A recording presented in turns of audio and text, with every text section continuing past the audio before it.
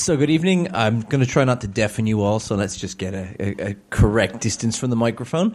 If anyone needs me to stop or if I'm going too fast, because I'm Irish and we tend to speak at that kind of rate, please just do this or make some kind of gesture or throw something at me and it'll be fine.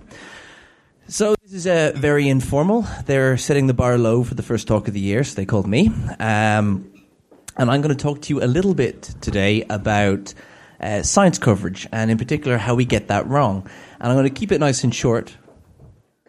I wasn't sure I was being insulted there, so I had to sign in. So we'll keep it nice and short, and then we'll have more of a discussion about it. So I'll cut to the chase, we'll get straight to it. I'm going to do the boring part first. I'm going to do the statistics part of the talk first. It's not actually boring, but people tend to gloss over when you get into statistics. So I'm going to just do that first, get it out of the way, and we'll go. All right, so the first quote I give is actually a bit of a misquote. Can everyone see the screen okay? Because it's kind of doing this weird dancey thing. That's an added extra that wasn't supposed to be in the talk. All right, so the quote I open up with is, statistical thinking will one day be as necessary for efficient citizenship as the ability to read and write. And this is often attributed to H.G. Wells, which I've done here. That's not exactly what he said. He was talking about numerical ability, but let's just say it because everyone knows the quote that way, and we'll just take it. So in the modern age in which we live, information is conveyed to statistics to us in practically everything, whether it's political, scientific, or economic data. We are under a barrage of statistics constantly. And the reason for that is we think statistics are quite intuitive, and to an extent they are. It's a scale between 0 and 100%. What could possibly go wrong? That could go wrong. That's a start. But actually, a lot of things can go wrong. Despite the fact that they're so ubiquitous and, we are marred in them, all too often there's a few different things that mess us up. One is media reports do not always convey them to us accurately. And worse than that, the true meaning of what those statistics actually mean is often lost to us. So the reasons for this are varied. Sometimes it's because a sensational headline might grab attention, and sometimes it's just fantastic base innumeracy. This is one of my favorite headlines ever. I actually have tried to check if this is genuine. Apparently it is. So if you can't see it, it says, "We hate math, say 4 in 10, a majority of Americans." I've tried to parse how someone could possibly have got that information from it. Maybe people didn't respond enough and said, I don't know. I'm trying to be generous, but that's just so spectacularly stupid. I just had to use it in here at some stage. So I'm going to jump straight into some examples that are fun. So the majority of people think they're of above average intelligence.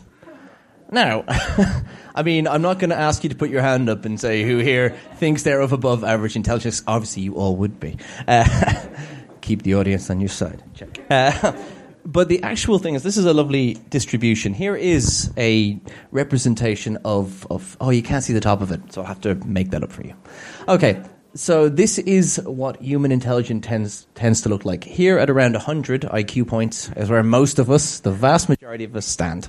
And then if you go below, it gets less and less and less. And if you go above, it's almost a symmetric picture. It's the exact same. This is a normalized or Gaussian distribution, and that's how a lot of things roll. So if most people say they're above average, the average is right here. Most people could not be above average. This would not work. And most of you saw that as soon as I put the little bit of text up saying you all kind of knew what was coming. But this is where we get misled sometimes. Because in theory, here's a question I'll ask you first. Can most people be better or worse than average at something? You guys are making... There's a bit of contention over here. You see, when I've shown you the last picture, a lot of people would say, well, yeah, obviously everything comes right in the middle. But I decided to come up with an example just to show you where that might not be the case. Let's talk about car accidents and safe drivers. There was some real data for this, but I preferred to make it up because I couldn't find the real data the other night. So I've made up a hypothetical series of accidents that you could have. So you have the majority of people with 1.4 accidents per year. These are still pretty not safe drivers, but let's just say most of them, and that's where your average is, right there.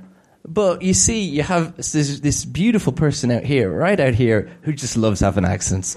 They've had loads. This is great crack to them. This person is the guy from from Carmageddon, all right? They're just running over pedestrians left, right, and center.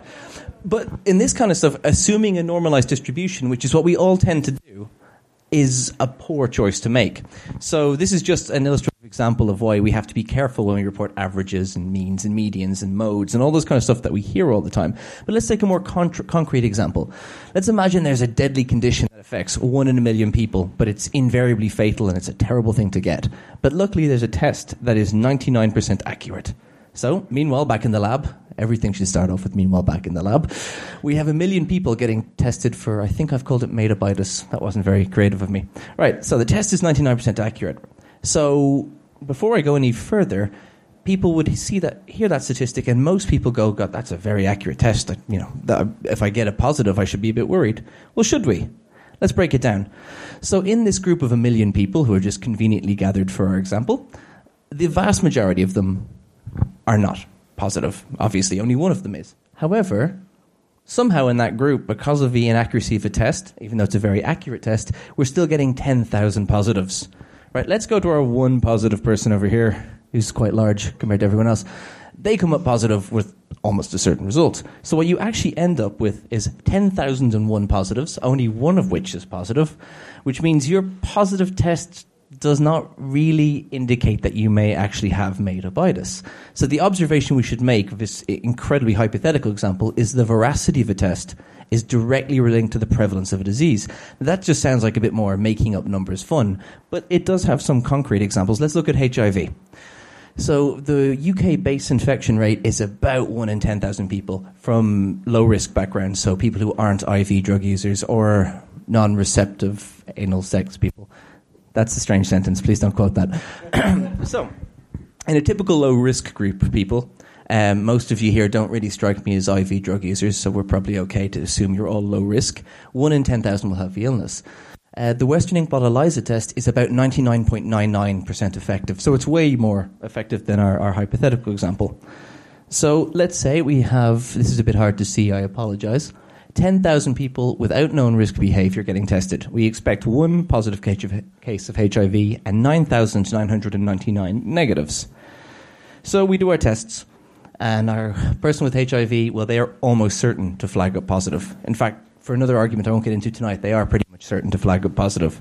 So in our group of controls, our 9,999 do not have HIV, yet we still get 1 positive in that because the test is not... It cannot be perfectly accurate. Nothing can be. So your chances of having HIV with a positive test are actually, there's 2 positives in this entire group, only one of which is positive, means it's 50%. So even with the test for a real disease that is 99.99% accurate, your base stats really affect that. Because your odds on having it are low in the first place, so too is the test. Now, there is a flip side to that. What if you were in a high-risk group? What if you were an IV drug user, an addict or something like that? Well, then we can look at the same decision tree for these groups. And you have 10,000 people with known risk behavior. It's very handy how these big groups keep coming to get tested at once in my examples. And you have 150, because the base rate, by the way, for a group of this size who are high risk would be about 1.5%. So we can say 150 in 10,000 cases.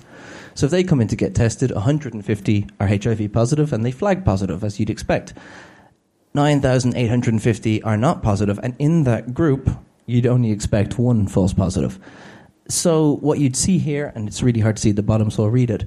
If you are in a high-risk group and you get a HIV test and it comes back positive, your odds on having the illness are 150 over 151, or 99.34%, which is markedly different than the 50%.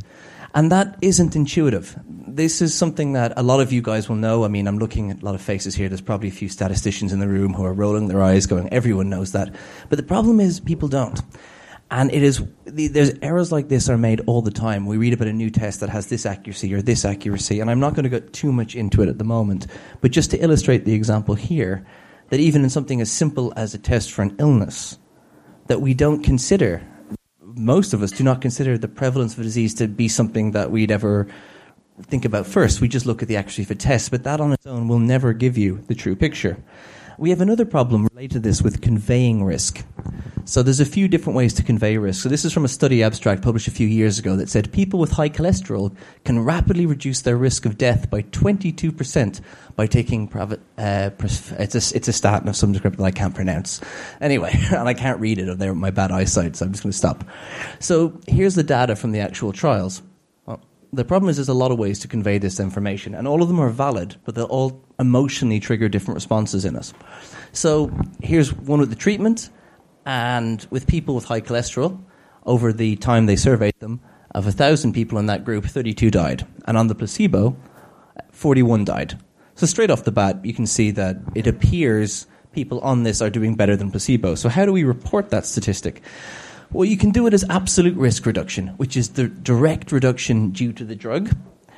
In this case, it would be the difference in people who died in the control group and who didn't. In this case, it's 41 minus 32 over 1,000, so 0.9%. That's not really that impressive sounding a figure. If you said this as an absolute risk reduction of this, no one's going to be impressed. The other way you could report it is a relative risk reduction. You could say the absolute reduction of the number of patients dying without. So in this case, it would be 9 over 41, 22%. And already that figure sounds a lot more captivating. If I was trying to sell this drug, which figure would I be using? 22%. The other way that medics sometimes report it is the number needed to treat. And that's the number of patients you would need to treat with this drug to save one patient's life. In this case, it would be 9 over 1,000, which goes to 1 over 111, which is, 111 patients to save one life. So that's not very, very impressive. If you compare it to something like antibiotics, the effect is... It is not impressive at all. Now, if you were trying to sell this drug, what figure are you going to use? And if you've spent millions and billions, in most cases, marketing and researching a drug, you're probably going to go with the 22% figure. Now, all of these figures are the same thing. They're telling us the same information. But no one asks. When you see a figure reported, people don't tend to ask, particularly in science media, people don't usually give the context for that figure. So if I quote that in one report as 22% and another report says 0.9%, they're actually referring to the same thing, but without the background that we have here, you can't see any of that. And this is something, if you pick up a paper, whether it's the Daily Mail or the Guardian tomorrow, and you go through it somewhere, you'll find it. It happens all the time. They give statistics with no context for them, which actually leaves us in the dark about what those statistics are really talking about. Another example is a medical procedure like breast cancer screening. And this is for women over 40 without any signs. And this is a debate that still kind of rages in the medical physics community a little bit. So let's just talk about this. So with screening, these are deaths per 1,000 women over 40 with and without screening. So with screening, 3 will die from breast cancer. And with no screening, 4 will die. So the absolute risk reduction is only 0.1%. The relative risk reduction is a quarter, so 25%. Number needed to treat, 1 over 1,000, would mean 1,000 women would have to be screened to save one life. And some of you might, I can see some faces there kind of lighting up a little bit. We'll talk a bit about why that's not fully correct in a second. The other way you could report that is the increase in life expectancy if you had the screening. And it's about 12 days. So, yeah. We'll talk a little bit about that because this is actually quite an emotive issue that the statistics can mislead us entirely on. So breast cancer is a good example of a very emotive issue. We've seen it in countless publications. There's charities for it, and it's something that really people are aware of. We all know someone that's been afflicted by it, and we have an emotional resonance with it. So many of the publications will urge women to get screened as often as possible. They've stopped doing that a little bit, but that up until about 5 years ago was something you would still see all the time. But looking at our data here, is that really a good idea? So the above table refers to women over 40, and a more in-depth analysis will yield no benefits for people in their 40s, some benefit for people in their 50s, and detrimental effects for people under the age of 40. And you might ask, and I'll stop here, but how could a test, be detrimental for a certain group? Surely it should be helpful regardless. You might find something that you didn't think you had. And that's how we'd think if there wasn't such things as false positives, which we've seen in the little HIV test example earlier on. So for young women, the rate of false positives is incredibly high. So a mammogram is a pretty blunt instrument. It doesn't tell you a whole lot. So if you see something that looks suspicious, it has to be followed up. And if you're not likely to have the illness, following up is usually a waste of your time and possibly your health. So the most common growth in a young woman is a ductal carcinoma in situ, or DCIS. The majority of these growths will never become invasive and are essentially non-progressive. However, many surgeons will opt for removal or at least aggressive observation, and which can lead in some places, not so much over here, more in the States, to the avoidable removal of breast or breast tissue, which also there's, you have to think, I haven't put it here, but even the tests, when you get the x-rays and things to the chest, you are exposing yourself to, possibly ionizing radiation. And even though it's a small risk, if you keep doing this, you are increasing your risk. So there is a cost associated with being cautious. So that's something to keep in mind. So other breast cancers might progress so slowly that it will never cause an issue in the person's lifetime. We can look at that, actually. So it's highly publicized, and it's worth having a look at the breast cancer stats. Unfortunately, a lot of his chart, you don't have to read the full thing, don't worry. A lot of it isn't really obvious. So in 1999, Stern magazine, it's a German tabloidy kind of thing now, ran an article called 1 in 10. And it gave the figure, which is widely publicized, that 1 in 10 women will suffer breast cancer. Sometimes it's quoted as 1 in 9, but yeah, 1 in 10 was the name that Stern had of it. So the figure is correct. And at this, obviously that would be something quite striking. But most of these instances are in old age. So if you look at the charts here, where things start occurring and versus number of deaths. So when they survey young women and ask them what they're afraid of, quite reasonably, a lot of women will answer breast cancer. It's a very, very big fear. However, if you look at the charts of death and death causes here, you can't really read the heading. Most women will die from cardiovascular problems, the same as most men, like 42.5%. Now, of women that will die of breast cancer, it's about 4%. So you're looking at a problem that in base statistics, we're much, well, I say we, I'm not a woman that I know of. So we're looking at a group, you have, from coverage, people much more worried about something than they ought to be, perhaps. And there's a way, I have to phrase that carefully, because that's not, obviously there are different reasons that it might be a risk factor if it's a family thing or other factors to be considered. But if you survey the average woman on the street and ask them what they're afraid of dying from, they're going to answer breast cancer before they'll answer cardiovascular disease, even though there's a tenfold difference in the risk. So that is a media thing. That has a massive effect on our perceptions. And just to follow up, is breast cancer a particularly deadly cancer? Because that would be a reasonable concern too. So we could just look at some. These are a few years old, by the way. It's changed very slightly, but these are mortality statistics for different cancers. So lung male and female. Lung male. So this is incidence versus deaths. So with lung, you can see it's pretty deadly. The two columns look really, really similar. Same with lung for females. Females do a bit better with lung cancer, but still not great. Breast cancer, your incidence is much, much higher than your death rate from it. So not that there's such thing as a good cancer, but stacking things up, it's similar to prostate, where your incidence is much higher than your mortality. It is something that is survivable, whereas lung cancer is still more difficult to live with. You have other types. So that is solely from coverage that has shaped our perception of an illness. Now, there's some people in the room I know do cancer research. I know a few of you around, and this is probably old news to you. But it's not old news to everyone. And if you talk to people in media, they often seem a bit surprised by this. And they will answer to you, well, why do we have so many charities for this cancer or this cancer? And that's a hard one to answer. But I think perception is changed by how much we're exposed to something. So media reporting of medicine following on from that actually does, I think anyway, does change our perception, and there's some data to support that.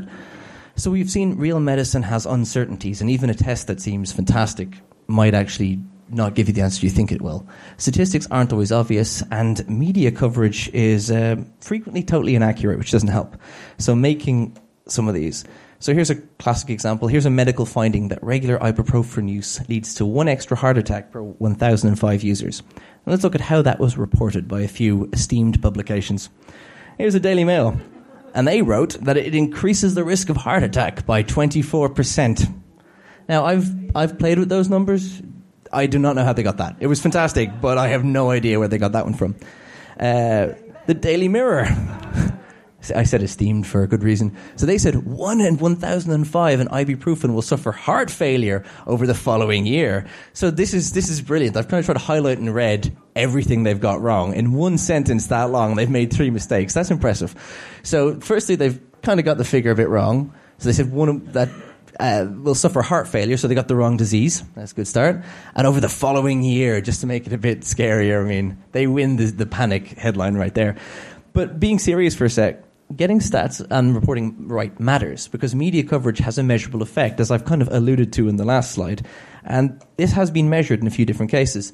So when Kylie Minogue got her breast cancer diagnosis back in 2005, requests for mammograms went up over 40% in that year in Australia.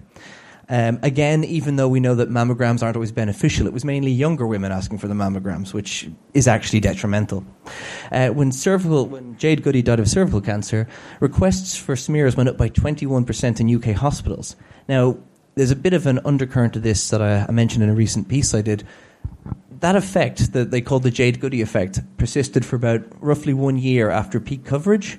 And quite literally, as soon as the media stopped reporting on it and it got old, it fell to a 10-year low in smear test requests. So this does really have an effect. Now, obviously, I'm looking at all you guys and you're all suave and sophisticated and you're thinking, I wouldn't be influenced by the media that way, but people are. And this is all measurable. You can see it was called the Jade Goody effect, and they were heralding it for about the year until they realized that they hit the lowest levels they'd ever had right after it. So once it's in the media, people don't care. I said ongoing here, which gives you an indication that I may have written this at the end of last year. I apologize. The King case prompted much interest in proton therapy, and even for situations where there is no clinical expected benefit for it. And it was all over the paper. People saying he should get it, he shouldn't get it. And the amount of requests, even the centre I work in Oxford had a staggering number of phone calls of people saying, should I get proton therapy? And a lot of clinicians banging their head off a table going, kill me now, kill me now, kill me now. At least two.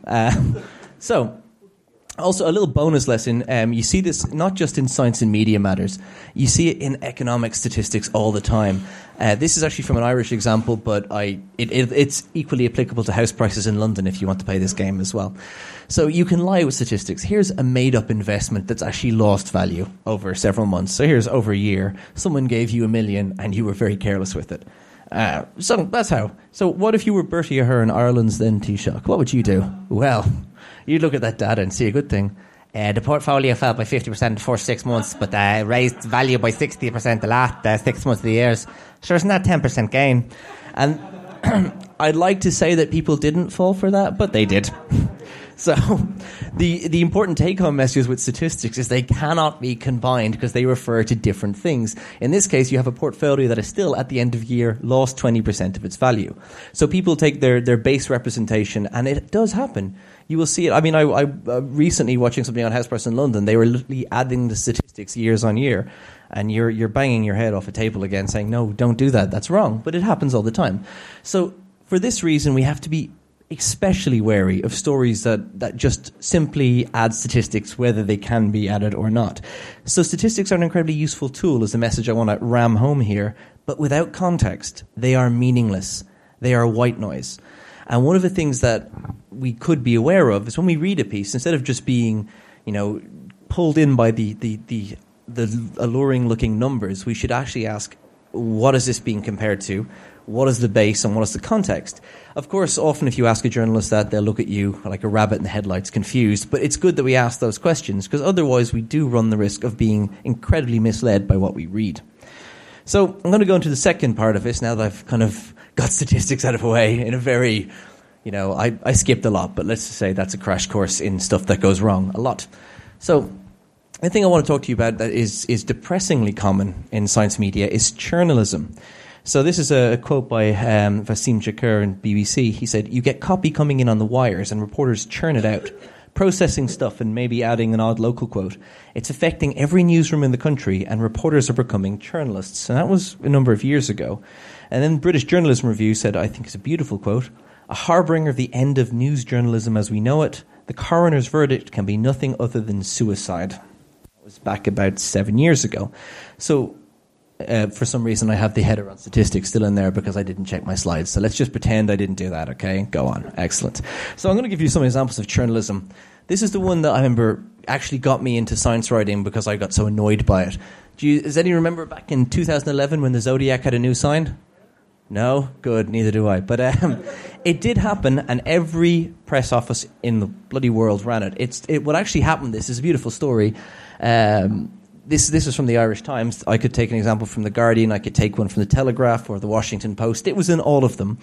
essentially an astronomy lecturer out somewhere in Minnesota was giving a lecture trying to explain axial precession, so how when the world is rotating, it changes its angle a little bit. And he tried to say, well, what the Romans saw in their star signs is actually we're at a different angle to it now. And he was trying to describe that.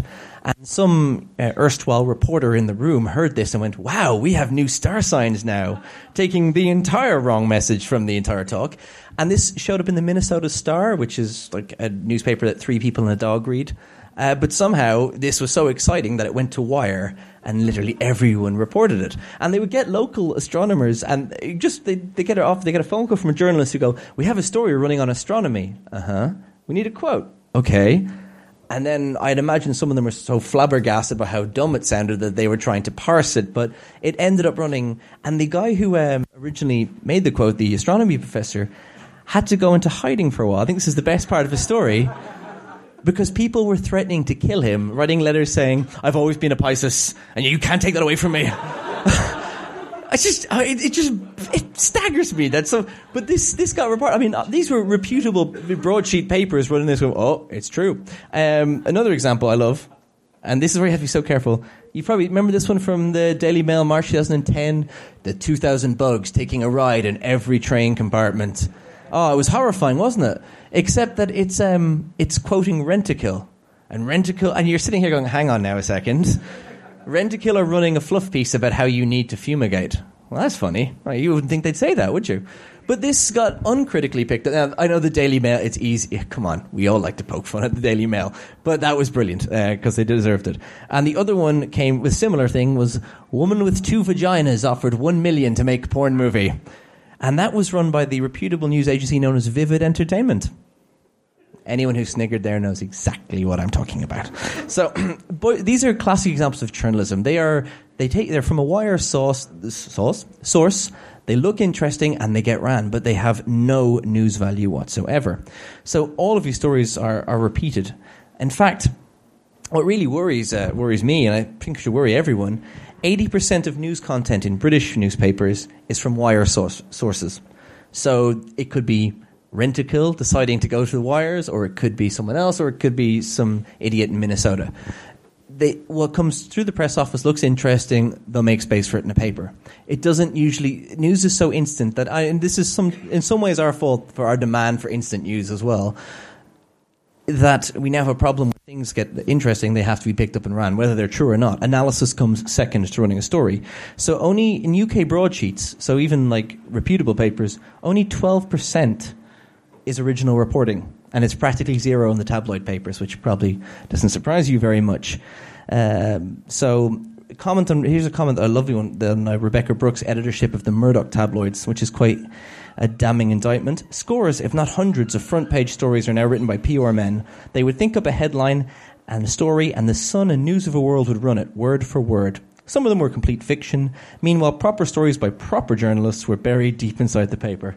Then that came out in the Murdoch trial. I just thought it was an interesting quote that kind of sums up a bit of a problem.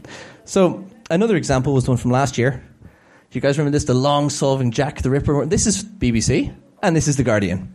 So it's easy to take pot shots at the Daily Mail. I'm just going to something a bit more highbrow now. This Jack the Ripper story that came out last September was from a guy who wrote a book about Jack the Ripper, who claims he solved the mystery by violating all basic research elements ever. But no one questioned... Well, I say no one questioned it. About 3 weeks later, people went, oh, that's obviously nonsense. But not before they'd ran it and given it the air of publicity. Someone seeing that story goes, oh, that's a serious story. And that's unfortunate. It happens, and it shouldn't. BBC should never be running something about some guy who thinks he's found out who Jack the Ripper is, unless he can prove it. Nor should The Guardian. But they'll do it, because that's News by Wire. And the only reason I picked on these two guys here is that they're news sources that we usually find quite reputable. We would kind of go, they're good for analysis. We expect the Daily Mail to run Churnal, but we don't actually expect the BBC and the Guardian to, but they will, because that's the way the modern world works. I had some first-hand experience of this last year, oddly enough. So I had a paper in guitar physics that came out, because that's something I do in my spare time when I'm bored. And I have to admit, the people who got it right were the Daily Mail. They rang me, they asked me dozens of things, they tested things out, and they wrote a piece. The only problem was the headline, but I blamed the sub-editor for that. And it was a fine piece. They had most of the details correct. The comments were, of course, wonderful to read. and made you hate humanity, but the article was fine. However, Forbes, who you might expect were a better news source, did the by wire approach. They took the wire which Oxford had written in the press office and sent out from, and they'd carefully researched everything. They managed to think that I'm an oncologist, which I'm not, and that I had worked out how great guitarists play guitar, which I hadn't. They'd made their own story based on a good headline. But, oh God. Yeah, no. This is why I start off. It's easy to mock the Daily Mail, but they actually have good journalists working for them, whether they get it to report or not. And there's Forbes, who I would have thought were much better, were quite happy to misquote, and they actually made up 2 quotes that I had never said, which I thought was really good, because I didn't have to say them. It saved me a lot of time. So, journalism is it is a problem, and we see it all the time. And it infects how we view different stories. If someone with a vested interest in getting a story out, whether they're selling a product or selling a narrative, can simply just do it by wire and media organizations will pick it up, that puts us in a very, very dubious position. The final thing I want to kind of get on tonight is false balance, or as I say, the Flintstones versus history. Sorry, I couldn't help myself. I had to just indulge. So, false balance, I'm not sure if I explain. Yeah, I'll just go with examples. You're probably familiar with the idea of false balance. So you have one idea that's buttressed by plenty of evidence and good scientific observation, and you say, oh, but we have to show the other side of a story. Now, there may not be another side of a story, but that doesn't stop newspapers running the other side of a story, whether it exists or not. And the problem with that is it puts 2 ideas, one of which is supported by an awful lot of information, and one of which is buttressed by nothing, on a seemingly equal footing to people who are not necessarily technical experts. They're reading this going, well, there must be a debate, there must be a controversy. There is not, scientifically. So a classic example is the intelligent design debate. We see this in the States a lot more than we see here. But so we have a scientific consensus that there is natural selection and it's got evolution. So the proponents of intelligent design, well, they reject that. And they say, well, they cite pseudoscientific or biblical sources, but they try to do it in a clever way, which is kind of oxymoronic. So what they'll do is they'll cherry pick their experts, Michael Burr, a number of US politicians. They'll exaggerate technical points. They'll point to accuracy of radio dating, gaps in the fossil records, which don't exist, by the way, but they love pointing. There's gaps in the fossil record. They'll smear evolutionists as misguided or social Darwinists as morally corrupt, the crocoduck argument some of you have probably heard before. And then they'll argue that we have to teach the controversy. It's only a theory and we should teach biblical creationism too. So right there, they have put on a false struggle. They've said, look, evolution is obviously supported by, I'm not going to go into this, we all know this to death. It's supported by lots and lots of scientific evidence. Creationism is not. But the argument they're trying to put forward is these are 2 conflicting theories and therefore you should give them equal time. And you'd think this is quite transparently intellectually vapid, but unfortunately it works. So another example I'll give you is what we see in climate change, which is slightly less religiously motivated. So the scientific consensus is there is anthropogenic global warming. There's not really much evidence to contest that. So in an ideal world, we would just all accept that and go, okay, global warming is a thing. How do we deal with it? That's not how it works. So climate change deniers will downplay the changes or try to pin them on natural cycles or whatever vacuous bullshit they've come up with that day. And they'll also cherry pick their experts, politicians, non-climatologists, the usual, suspects. They'll downplay things like CO2 emissions, ice sheet statistics, or outright deny any correlation. They'll claim global warming is a hoax by liberals and tree huggers and Al Gore. We've all seen the smearing. And somehow yet, even though they have nothing to go on, roughly 50-50 spread in articles that are supporting the scientific consensus and those which are doubting it. Now, these are figures from the States, and I would hope they've changed. The ratio has changed a bit recently. I do not know, but this is from about 4 years ago, the statistics. So even though all publishing climatologists acknowledge that climate change is happening, somehow they've got a 50-50 balance in the media. That's really frightening. If you can take something that is a fact and, a measurable, objective fact and still get a 50-50 spin on whether it's real or not in global media, that should worry us. So another example, which is probably hits closer to home for many, I'm getting ahead of myself, is the anti-vaccination crowd. And I know the boo there, I agree. So again, scientific consensus, Vaccines are generally safe and save thousands of lives. WHO have put them up there as one of the top 10 health innovations ever. Anti-vaxxers will claim vaccines cause autism, other illnesses, whatever they feel like that day. Again, they will cherry-pick their experts. You're seeing a theme here, I imagine. They'll downplay the abundance of data showing safety links to illnesses with vaccines. They will claim a giant medical big pharma conspiracy, even though vaccines are low-markup items. You wouldn't really make much of a profit off them, but when did reality ever come into it? And the results are really, truly devastating. You have a reduced vaccination rate, and kids will die, and have died. We'll discuss this a little bit in another slide. Anyway, and the final one, this isn't as big over here, but this is something I've been accosted with more hate mail than I can shake a stick at. They really hate when I use that picture too. They fucking hate it, and I love it. All right, so fluoride. And now over here, it's added in Birmingham. I don't think it's added in Oxford, is it? Does anyone know if... No, it's not. It is higher up in England. My geography is really bad. Higher up is where we're going. So...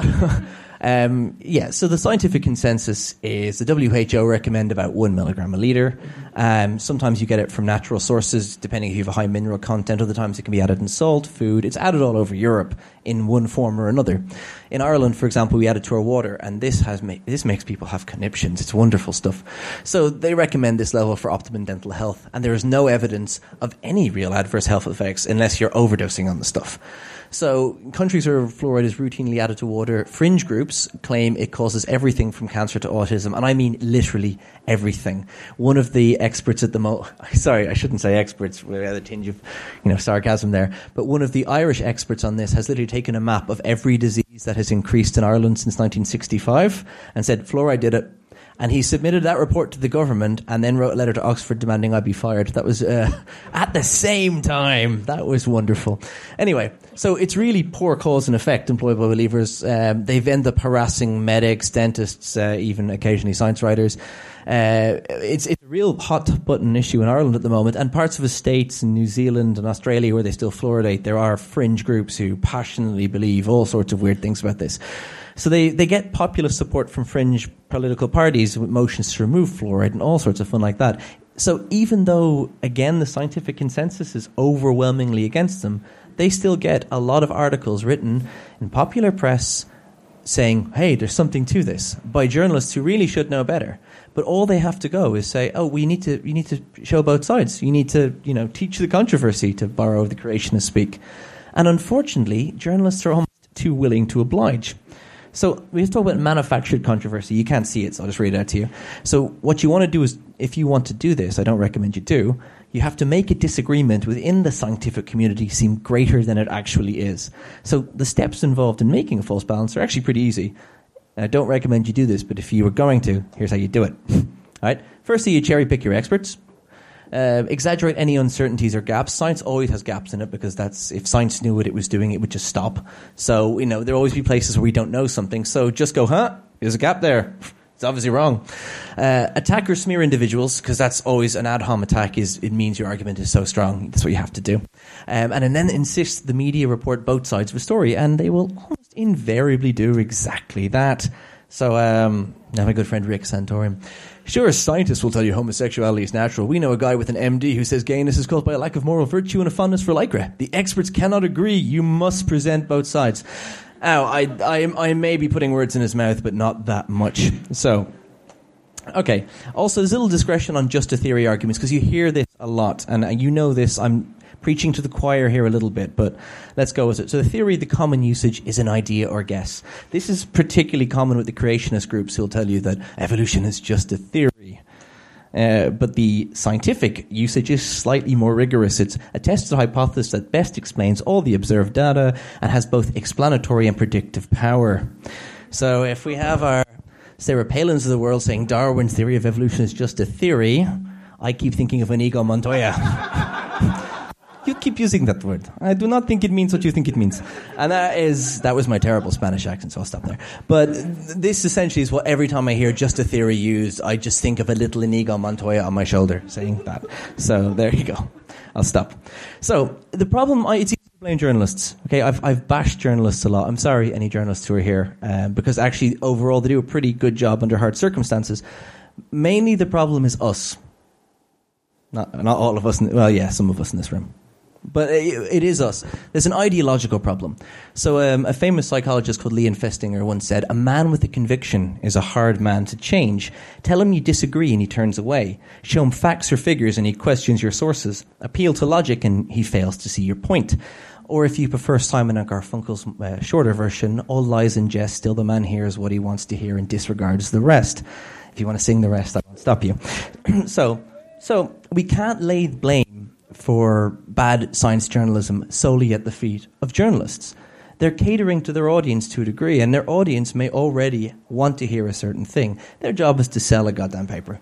And at the end of the day, they have to appeal to their audience.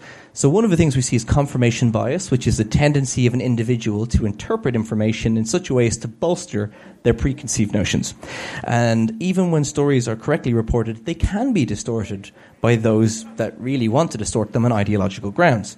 Certain papers and outlets know this, and they will report a story in a certain way to cater for the demographic that reads them. So when you see the red tops saying things that are actually horrendously racist, it's probably because their readers are horrendously racist. And that's exactly the correct audience for them to go to. They're not idiots. They know what they're doing.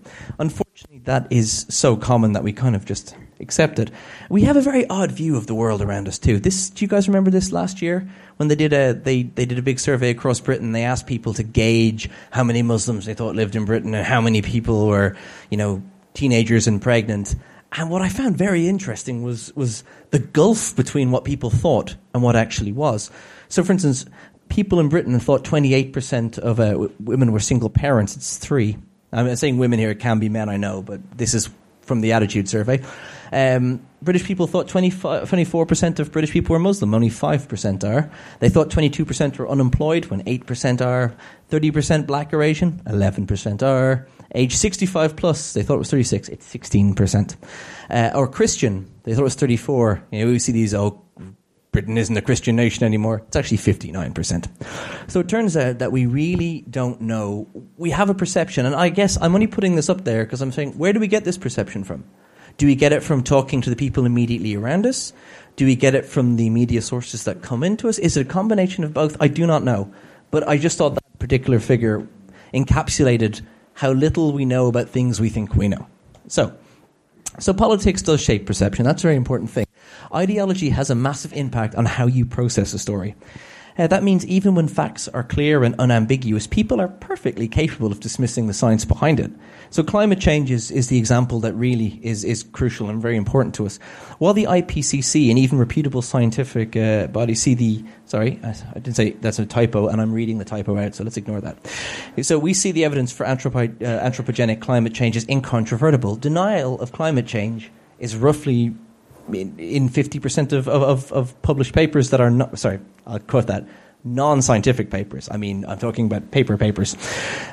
Psychological literature indicates that affinity for free market really heavily influences whether someone accepts the scientific consensus on the issue. And that's probably because people that are very, very keen free market advocates, almost to a religious degree, I'm thinking American strict libertarians, will see regulation as an ultimate sin. They do not like the idea of their markets being regulated, which will cause them to be more likely to reject any scientific information that tells them maybe regulation is required. This isn't limited to centre-right views. I should make this really, really clear. If you take the IPCC report and show it to someone who's left-leaning environmentalist, they'll agree with it entirely until you find the bit where it says we need nuclear power as part of a solution, and then they will find every reason in the world why the IPCC are a bunch of idiots.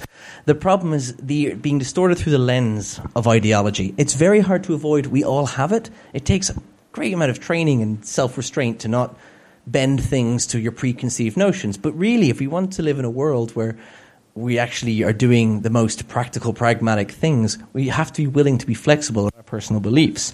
Those ignoring the reality will try to deflect from it using red herrings or ad hominems, the usual stuff. But it's not skepticism. That's unadulterated denialism. And it's really important. When you hear people say they're a skeptic about climate change, they're not. They're a denialist. If you're a skeptic about something that has been scientifically, the balance of evidence is totally on one side, either you present another viable hypothesis to counter it, or you admit that you're a denialist, but they won't do that, as we all know.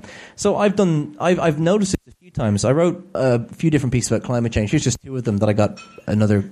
So one was for the Irish Times and one was for The Guardian, where I kind of made a longer point that I just said there. We have a problem with motivated reasoning. And the responses you get are pretty typical. The Climate Depot is a well-known, esteemed publication. I'm a warmist who foams at the mouth. That is actually true. I do foam at the mouth. There was great things. Again, they actually kind of copied. There's a different article with the same headline. I quite like that. They were so lazy they didn't come up with their own headlines on a different website. But you get this everywhere. I mean, this is... and they really hated this, the piece. I, in fact, to be honest, I kind of hated this piece too. Not the piece. I hated the headline because that's not what I actually said. This is where sub-editors do bad things to pieces. You send them in a piece where you've very nuancedly described how you're going to approach something and you don't want to point fingers, and a sub-editor goes, yep, I got just the headline for that. And the next thing you have hate mail over a headline that you didn't even write. In this case, I did point out there was problems with libertarian ideology, free market stuff being applied to, so again, like the climate change or the gun control examples. But I could have easily done that for the left side of the aisle as well. And in the piece I did. Unfortunately, Reason.com, which is a leading libertarian rag, decided that I deserved all the hate mail. That was fun. Anyway, so this is my Irish nemesis.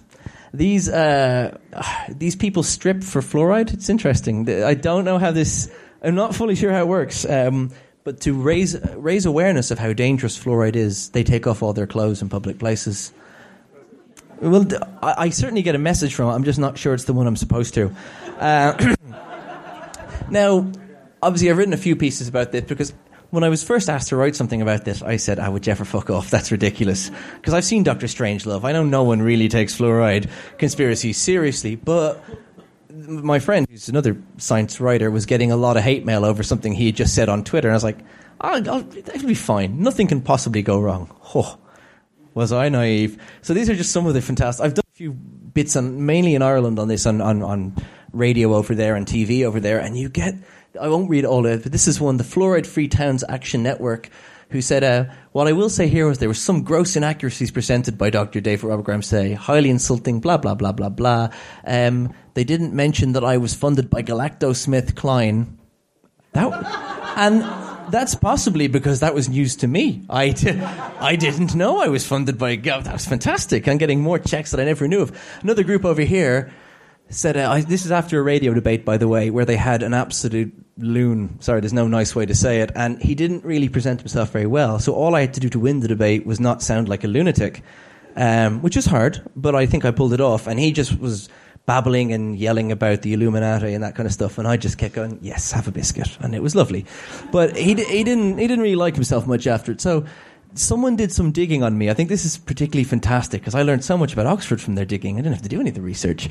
I've been doing some research on David Robert Grimes and his disgusting interview on RT Radio this morning. He's written a huge number of columns. I haven't really, about one a month, but there you go. All defending big pharma and corporate interests. He got his position at Oxford right after graduating from DCU, which I'm told is very unusual for such a junior researcher. I think that's a compliment. I'm going to take it. And look at what company is at the top of their list of sponsors for the nanomaterials department he works at. Wait, I work at a nanomaterials department? All right, fair enough. Let's go with it. There's no doubt about it. There is no doubt about it. That follows. Can anyone pronounce that company name? Alcoa, is it? Thank you. Alcoa have too much at stake. They need these lies to be broadcast on Irish radio, and they need reputable institutions to back them. This truth needs to be heard. Please share this information. The thing is, you'd think that was crazy, but 4,000 people shared that. I got the best mail. I got this guy too. This guy's an Irish government official. Well, no, he's not. He was appointed to one of the tech boards in Ireland, so he's an official appointee. He wrote a very scathing letter about me, actually, and sent it to the university and got my name wrong, which I thought was fantastic opening to the letter. But he went on and on and on. But his main contention was in a radio debate with one of his lackeys. I told him a fluoride ion is a fluoride ion. And he went, no, it's not. Apparently fluoride ions are homeopathic too. They have memory of where they've come from. So this is the kind of stuff you see all the time. And I'm just using them because they're the examples they're just lines there. Sorry, I'm just using them as some examples because they're ones I've seen firsthand. People are very passionate about this stuff. More so because I'm kind of cynical and grumpy and old, and I kind of say, no one's really taking this seriously. Can you better believe they take it seriously? And I was naive to think that people wouldn't. I was naive to think that people wouldn't let their ideological mistrust of something. For instance, the anti-vaccine people are a good example. They actually cross over an awful lot with the anti-fluoride people. Their main contention is a mistrust of government and is a mistrust of health, modern health interventions. That influences their thinking about everything. That's why they're usually the same people that will believe a homeopathic remedy instead of a vaccine is good for their kid. It's the same underpinning ideology for them that guides them. Everyone has an ideology of some description. The question is, how much are you going to let yourself be rendered by the evidence? So just some things I've learned, and these are just ideas. We'll discuss them later, I hope. So what should journalists do? Why should I tell journalists what to do? Right, so realize people rely on you to give them a condensed, factually accurate account of something. Statistics is a tricky area and is often counterintuitive. If in doubt, check with a statistician or a mathematician. Always ask for evidence and investigate before running stories. The sake of balance can be a very dangerous area. Be aware if someone is trying to sell you a minority report that the science may be bad. Don't be afraid to ask the opinions of other scientists or doctors in the area. We're not all that antisocial, I swear. That's actually a lie, we are. We're horrible people. Science and medicine are hard areas and findings are often complicated. In fact, so I'm going on a tangent here. You've seen the amount of dirt that's been kicked up about that report that 2/3 of cancers are bad luck one. There's the amount of nuance in that. All of these things there has been correct reporting and bad reporting. But because it's such a nuanced area, it's really, really hard to get a tiny soundbite that represents an entire field. And that is something that I think we have to respect journalists run into all the time. This is a problem they constantly have to deal with. They're trying to make something accessible for an audience who usually do not necessarily care that much for it. And they will make mistakes doing that. So I think we have to be receptive of that as well. So scientists and doctors, sorry, still had the Strangelove thing in my head. So take the time to explain your research to an interested reporter. The process should be a mutual one. And it can be really positive when it is. I've had an experience of this recently about actually conveying research. And if you take the time to engage, the reporters tend to take the time to engage back with you. So it is a good thing to do. Doctors and scientists need to keep up on their statistics as well. I actually originally had a slide on this because I knew we were going to run over. I took it out about Roy Meadows. Some of you might know that name in the Sally Clark case. With the bad statistics of a pediatrician put several innocent women in jail for murdering their children. It's a short thing. And he was an expert at the time. We'll talk about him later, maybe, in discussion. So take time to explain bad science claims to people and journalists. Many are rational and will listen, and others, shout at a wall because you'll get the same effort out of it. So many scientists prefer not to engage with the media. A lot of my colleagues will even say, why would you waste your time? But this is not always a good idea, because if there's an absence of reliable information going out to them, someone will fill it, and it won't be scientists. That's where the problem is. So also, there is a thing, don't talk down to journalists. You can do it if you're really good in an area, and you may inadvertently do it. We all do it. It happens. Just be wary of it. And recall that there's a difference between veracity levels in journalism and science. While science has to verify each claim quite stringently, a journalist is under not the same level of obligation. It's worth bearing that in mind. And you... Yeah. So one of the things we can all do, and I think would make life much easier, is to quote risk and statistics in natural frequencies. It's easier to understand things. For instance, the HIV example, you can give a 9.99% and expect people to work it out with Bayes' theorem. But if you just break it down with a nice decision tree for people, when you're discussing it, it makes things much easier. So using natural numbers instead of just relying totally on context-free statistics is something we can all do. Politely and firmly ask for evidence if something seems to be stated without evidence. You guys, I'm sure you're all really good at that, given that you're here at a Skeptics in the Pub meeting. So let's take that as read. Do not be afraid to request media outlets correct bad science. Don't think someone else will correct them. All smart people think that. It is so true. I'll talk to a colleague and go, that was really wrong. Did you contact them? She goes, oh no, someone else will. But they won't. That's the problem. Stories get cold very quickly, and the press is not going to be interested in correcting a mistake they made 6 weeks ago because no one contacted them about it. And they can be quite receptive. Especially in online copy, things can get corrected very, very quickly in response to errors. That's getting better. That is something that's improving. Media in general exists to make a profit and will reflect what their readers want. Make it clear to editors that you want clear analysis and good reporting, and that good science and medicine stories are important to you. Because there is a conception in a lot of papers that science and medicine stories are nice little trinket pieces, but they're not really where it's at. So, of course, they're not going to invest their time in reporting them. But if you make it clear, actually, this matters more to me, they will hear that. As if a lot of people do it. I mean, not just one of you, unless you're very loud. Okay. And be mindful not to believe everything you read, especially if I write. So, at that point, guys, I'm going to leave it because I've gone on for far too long and kind of waffled at you. If you want to argue with me online, these are the best places to find me. Twitter, Facebook, or my occasional ranty blog is a good place to go. Guys, thank you so much for listening, and I'm going to hand you back to whoever wants the mic. Oh, you're right there. Sorry, Uncle.